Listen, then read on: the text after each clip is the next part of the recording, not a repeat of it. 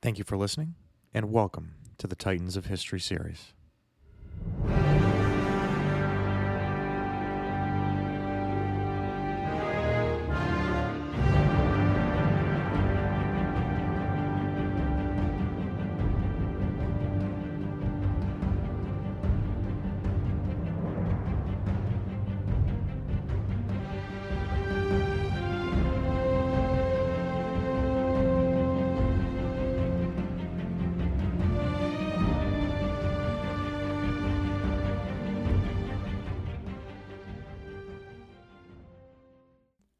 Episode 15, In the Footsteps of Alexander. Welcome back, everyone, and thank you all again for your patience in the release of our last episode.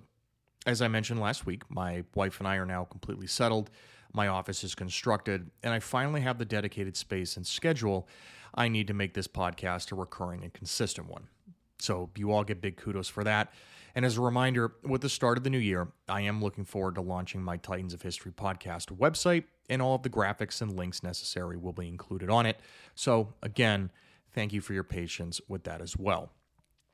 And as one final reminder, this podcast is now available on all major audio platforms, from Spotify to Amazon to iTunes. So if you could, please give us a like and a review if you found this podcast helpful, so we can get it trending along with all the other top history podcasts. And thank you, as always, for your support and patronage. And now, let's get on with episode 15. We left off last week with Napoleon's fleet ready to embark on their great crusade across the Mediterranean to the coasts of Egypt to begin their eastern campaign against the British Empire, which, to this point in the French Revolution, had completely menaced French trade and influence at sea. Now, the Directory and Napoleon both knew that they would be unable to fight a full-fledged naval campaign against the British at sea, and so they decided the best course of action would be to disrupt her trade network with India in the Middle East, namely through Egypt, by establishing a presence there and replacing the hated Mamluks and declining Ottoman Turks. But before Napoleon and his armada were able to land in Egypt, they knew that having a staging and resupply depot on the way, as well as a heavy fortified beachhead, would be critical in maintaining a presence in the Mediterranean, especially since the top British ships of the line were patrolling her waters. Which brings us to the first stop on Napoleon's journey, the fortified and island state of Malta. So let's do a little background on Malta and why on earth Napoleon decided to take a stop on over. Malta is a small island nation in the Mediterranean about 50 miles off the southern coast of Sicily, situated strategically between the southern tip of Europe and North Africa. And her location has been fought over for centuries between the various powers that encompass the ancient Mediterranean world. From the Phoenicians to the Romans, from the Greeks to the Arabs, and then the Normans, controlling Malta was of vital importance in the greater geopolitics of the Mediterranean region. And since the mid-16th century, Malta had been ruled by the Knights Hospitaller, commonly known as the Order of St. John, and this period in Maltese history is known as the Knights period. Now, the Knights were, and technically still are, a medieval and early modern Catholic military order that were founded in 1099 after the siege of Jerusalem during the First Crusade. A hospital was founded in the city to help care for the sick, the poor, and injured pilgrims to the Holy Land, and after the siege, a religious order was formed by the Crusaders to help protect the hospital. Now, while there is some debate over which sect and which exact hospital were the predecessors to the modern Knights, the long and short of it is, this group of Crusaders protecting the hospital became known as the Knights Hospitaller, hence the name. Now, the Knights then gained their own papal charter and were charged with defending the Holy Land from the Muslim states, but when they were expelled after the fall of the Kingdom of Jerusalem in 1291, the Knights eventually found their way to the island of Rhodes. The Knights then came into control of Malta in 1530, when, after they had been expelled from Rhodes following the Ottoman siege in 1522, Holy Roman Emperor Charles V gave the island to them as, essentially, a fiefdom.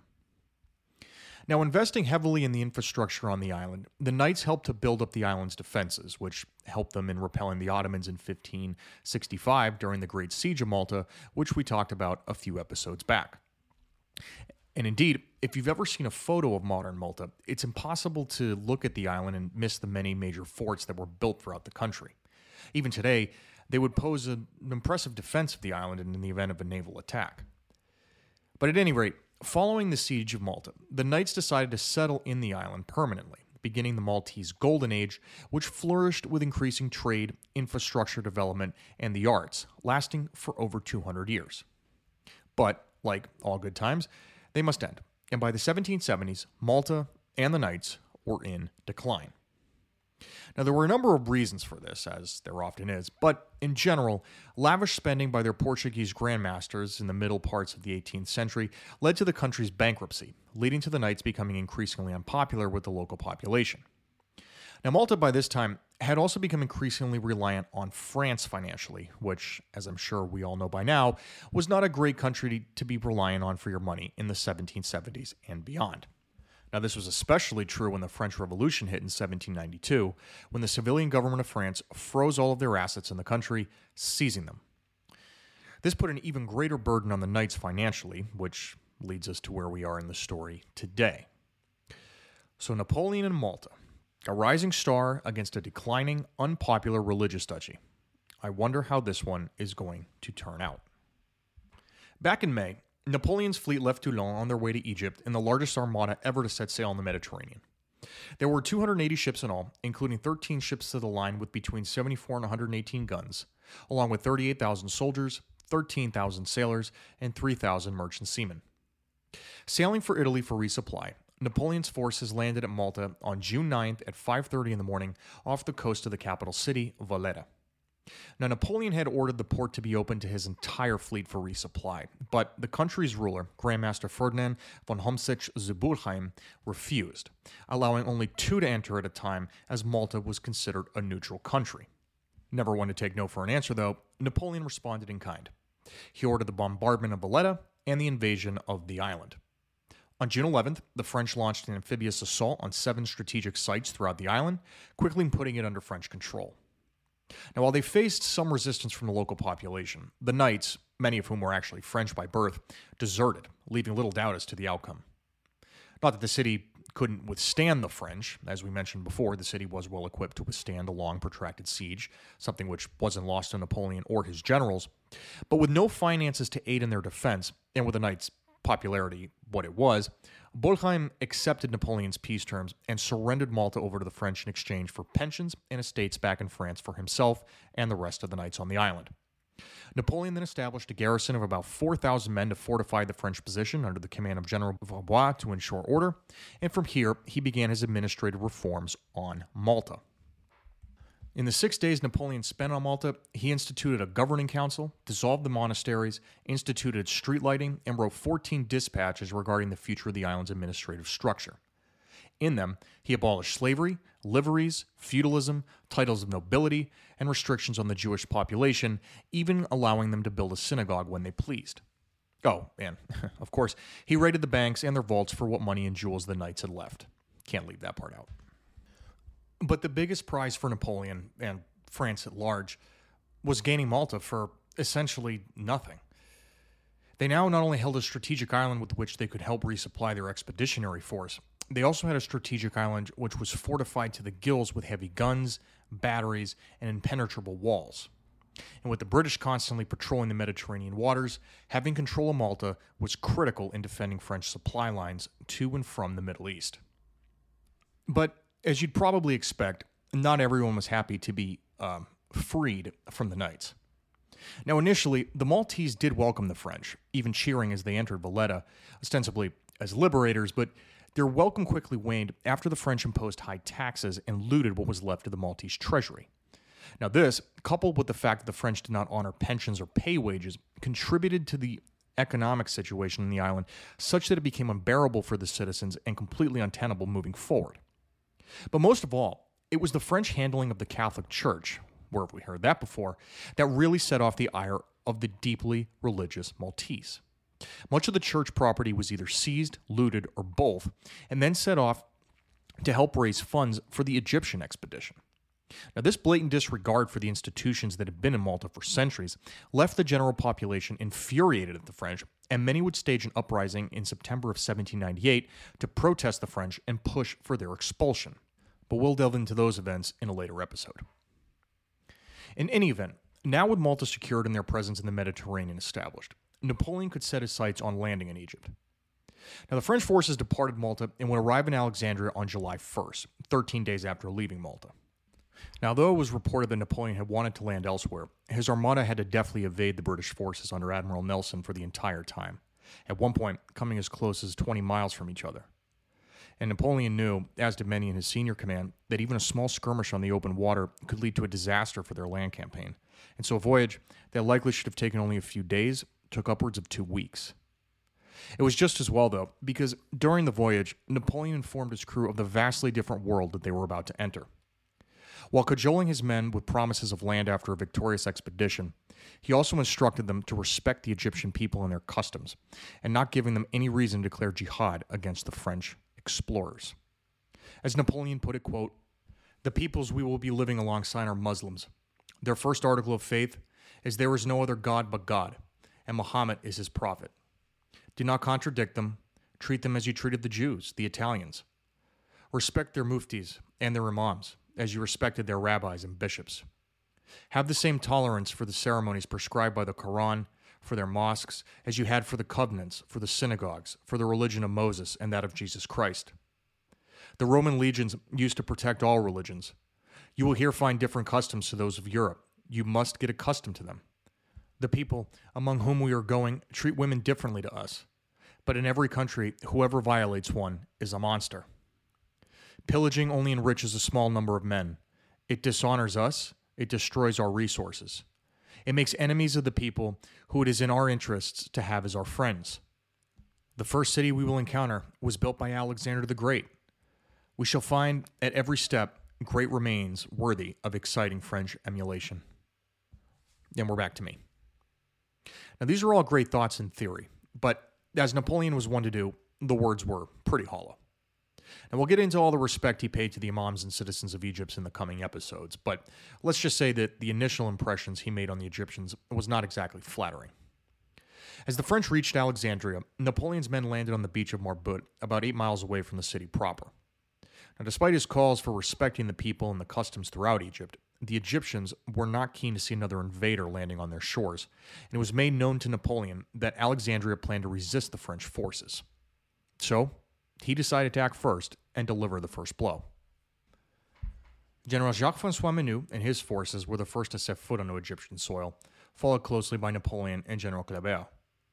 They then hoisted the French tricolor on the Cove of Marabout in the modern-day citadel of Quebec, and Napoleon then marched on Alexandria with a force of between 4,000 and 5,000 men, when, at 2 a.m. on July 2nd, he sent them off into 3 separate columns. Menou's column was to attack a triangular fort, Kleber's men were in the center to attack the city head-on, and in the third column, under the command of Louis-André Bonne, they were to attack the city gates on the right. Now, the Egyptians were ready and countered with a small force of about 500 men, but most of them were janissaries, who, while the elite slave soldiers of the Ottomans, were not well versed with muskets, and they were quickly and decisively defeated. And this will be a persistent theme for the remainder of the episode. After a brief fight, the defenders fled the city, and it was left to French control, with no time left for a surrender. The French lost about 150 men, all of whom were buried under the nearby Pompey's Pillar. Now, this location obviously held significant symbolism for Napoleon. The column was built by Roman Emperor Diocletian between 298 and 302 AD, and was given the honorific title through the centuries by Europeans in remembrance of Pompey the Great, but this was likely through a mistranslation of the pillar's official name in Greek. Now, as I'm sure many of us history buffs are aware, Pompey was assassinated as he landed in Egypt in 48 BC after the Battle of Pharsalus by the courtiers of Ptolemy XIII, brother and husband, yes, you heard that correctly, to Cleopatra VII, or as we all know her, just Cleopatra, in their ongoing civil war with Napoleon's idol, Julius Caesar. It's a mouthful, I know, but hey, welcome to history. After pacifying Alexandria, Napoleon set out to make sure that he could leave the city while still maintaining a French presence there. He disarmed the civilians, with the only exceptions being loyal imams, muftis, and sheiks, and he went about trying to gain local support for his campaign against the Mamluks.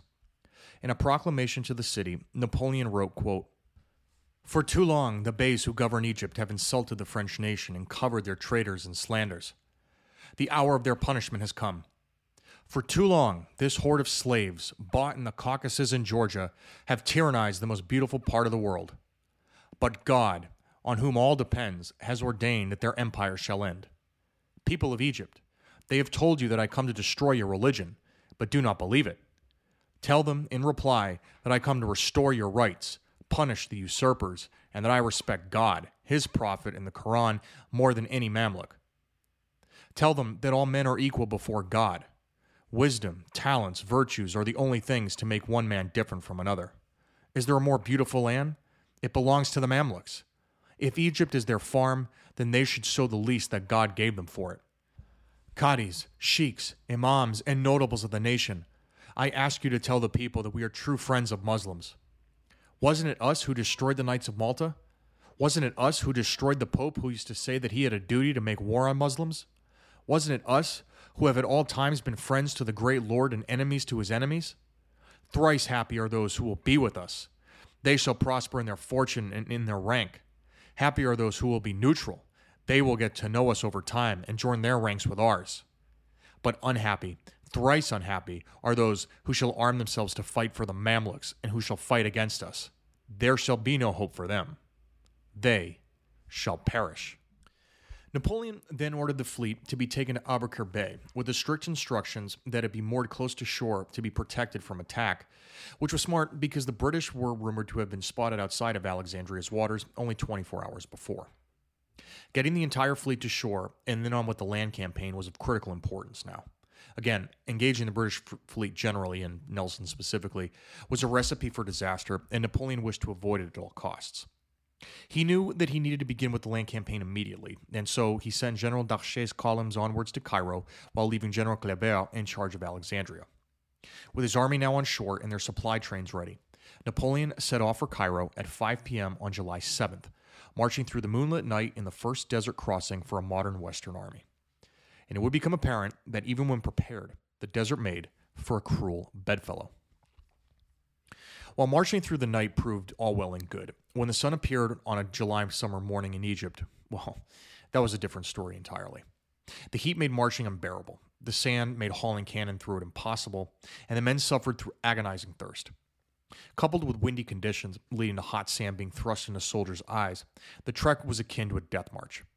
The conditions notwithstanding, the French also had to deal with Mamluk and Bedouin raiders who patrolled alongside the French columns at a distance, picking off and killing any stragglers that were unfortunate enough to fall behind.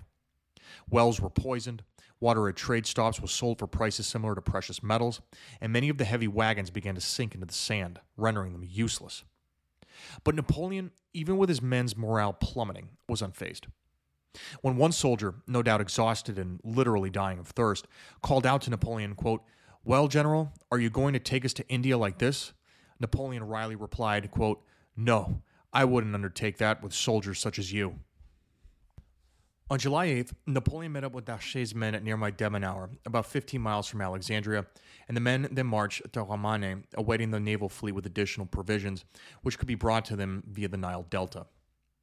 When they arrived on July 12th, resupplied, the army then continued their march through the night with the fleet following parallel to them. However, unexpected violent winds forced the fleet to the left of the army on the riverbank and right into an awaiting fleet of Mamluks, Arabs, and sympathetic peasants at the village of Chabris, also known as Shorakit. Now, despite numerical superiority, the surprise attack and unpreparedness of the sailors led the French to lose their gunboats. Napoleon, though, alerted by the gunfire, ordered his land force to charge and attack the village, engaging in fierce fighting with the Mamluk fleet as well as their cavalry. But while surprised, the French discipline and technological superiority were just too much for the Mamluks to handle, who still used spears, javelins, axes, scimitars, and bows and arrows to fight. Napoleon had his men form battalion squares, with the cavalry and baggage trains inside to protect them from raiding. The Mamluks would then circle the squares, sometimes attempting to enter and other times just chucking their weapons in an attempt to dent the lines. But they were absolutely no match for musket fire. Indeed, contemporary observers of the battle consider the Mamluk offensive tactics to look, quote, ridiculous in comparison to what they faced from the French. And ridiculous or not, they certainly suffered from their outdated weaponry and battle plans, losing between 300 and 600 men and retreating quickly back to Cairo. With only 20 killed or wounded on the French side, the Battle of Chobrakit was an overwhelming French victory. But despite their losses, the Mamluk Beys weren't deterred, believing they would easily crush the French once they did reach Cairo. Quote, "Let the Franks come," said one. We will crush them beneath our horses' hooves. Now, if you remember back to our episode on Josephine, it was right around this time that Napoleon got confirmation of the fact that she was indeed having an affair with Hippolyte Charles. Long suspected, obviously, and referenced to now numerous times, General Junot showed Napoleon letters from Josephine to Charles and also informed him that the affair was news all over Paris. It didn't help matters that the British had also heard the rumors, intercepting messages from Napoleon and his brothers and publishing the rumors throughout their tabloids for the next 3 years, labeling the little corporal as nothing more than a big cuckold. In other words, as Napoleon was ready to embark on Cairo and the battles that followed, he had to deal with the largest blow to his personal life at the worst possible time. But he had little time to dwell on it, because the Mamluks were about to strike back at the French at the small town of Mbabe, across the Nile River from Cairo. After marching throughout the night, the French had caught up with the Ottoman forces. After being able to rest for only 1 hour, on July 21st, the Mamluk chieftain Murad Bey appeared with 6,000 Mamluk regulars and 54,000 Arab irregular soldiers, nearly all of them mounted. Napoleon, understanding the situation, ordered his men up and to prepare for battle. In a scene that can only be described as surreal, the pyramids of Giza, located only 9 miles away, could be seen in the background, and Napoleon famously declared to his troops, quote, "Soldiers, you came to this country to save the inhabitants from barbarism, to bring civilization to the Orient, and to subtract this beautiful part of the world from the domination of England. From the top of those pyramids, 40 centuries are contemplating you." His Eurocentric worldview about civilization notwithstanding, looking out at the tallest man-made structures in the world at the time, Napoleon stood in absolute amazement. Indeed, years later, he would recount that the pyramids were the one thing in his life that impressed him the most. He felt as though Providence was beaming down on him at that very moment from the top of Giza. Then so it was. The Battle of the Pyramids had begun. But the battle itself wouldn't last long. In fact, it would be over in just over 2 hours. Napoleon, in a nearly identical strategy he had used at Chobrukit, formed his 20,000 men into 5 division-sized squares, with artillery at the corners and the baggage, cavalry, and the savants, or scientists, inside. The 5 divisions advanced south in unison, the right flank and the left flank using the Nile River as a buffer. Each division was led by Generals Louis-Charles-Antoine Daché, Jean-Louis Ebenezer Reynier, Charles-François Joseph Dugois, Honoré Vial, and Louis-André Bonne, respectively. Murad, on the other hand, had his right flank on the banks of the Nile, his left flank anchored at the nearby village of Bictil, and the cavalry was positioned in the center, which would turn out to be a disaster. The Mamluk reinforcements, on the other hand, stood across the Nile, unable to assist should the battle turn into a rout. Boy, oh boy, would it ever. The Mamluks decided to attack Daché's and Reynier's division first, but they easily held their ground. Pointing their bayonets, the French jabbed at the horses, forcing them to rear back and throw their riders, who were then easily shot or stabbed to death by the French columns. The Mamluks, albeit ignorant of the Western battle tactics and likely the technology as well, just had no idea of what kind of fight they were in. They fought with medieval tactics, and they didn't even understand the modern battle engagements. In one episode, a Mamluk rider, known as a Mubarizun, rode into within only a few steps from the French lines and demanded a duel. The French responded in kind by shooting him dead. It was basically like pitting a high school football team against an NFL squad. There just was no chance. The rest of the attacks followed a similar outcome. The Mamluks would attack the French division, they would repel with bayonet stabs to the horses or musket fire to the infantry, and the Mamluks would retreat. Many of them retreated into the Nile, throwing themselves in there only to drown in the chaos. It was an utter annihilation. The French lost just under 300 men, many of them as a result of friendly fire due to the close quarter fighting, while the Mamluks would lose over 10,000. Outnumbered nearly 3-1, Napoleon saw the Mamluk forces as nothing more than a pimple on his backside. Annoying, but easily dealt with. And to add insult to injury, many of the Mamluk soldiers carried their life savings with them into battle, and the French, never once to pass up treasure and booty, suddenly became well-paid conquerors. As Berthier put it succinctly, quote, "Our brave men were amply compensated for the trouble that they had experienced." And suddenly, the low morale quickly disappeared. The Battle of the Pyramids was, for all intents and purposes, the final seal of fate for the Ottoman administration in Egypt, ending nearly 7 centuries of Mamluk administration in the country. After hearing of the defeat of his legendary cavalry, Murad Bey and his men fled Cairo and retreated to Syria, effectively sealing the French conquest of Egypt in less than a month. More importantly, though, the battle displayed on a grand scale the fundamental military and political decline of the Ottoman Empire throughout the previous century when compared with contemporary European powers, especially France. The day following the battle, Napoleon entered Cairo unopposed. A city as large as Paris, and by far the largest on the African continent, Napoleon took it by merely walking through a city gate. After months of planning, deception, secrecy, and cunning to avoid British interference in their subsequent campaign, the Egyptian expedition was off to an auspicious start. But as Napoleon began to settle into Cairo and to reform the entire political and economic system of Egypt, the British were indeed lurking behind. And next week, we will finally meet the great Admiral Horatio Nelson as he inflicted one of the greatest defeats on Napoleon in his illustrious military career. Join us next week as we go into the legendary battle of the Nile.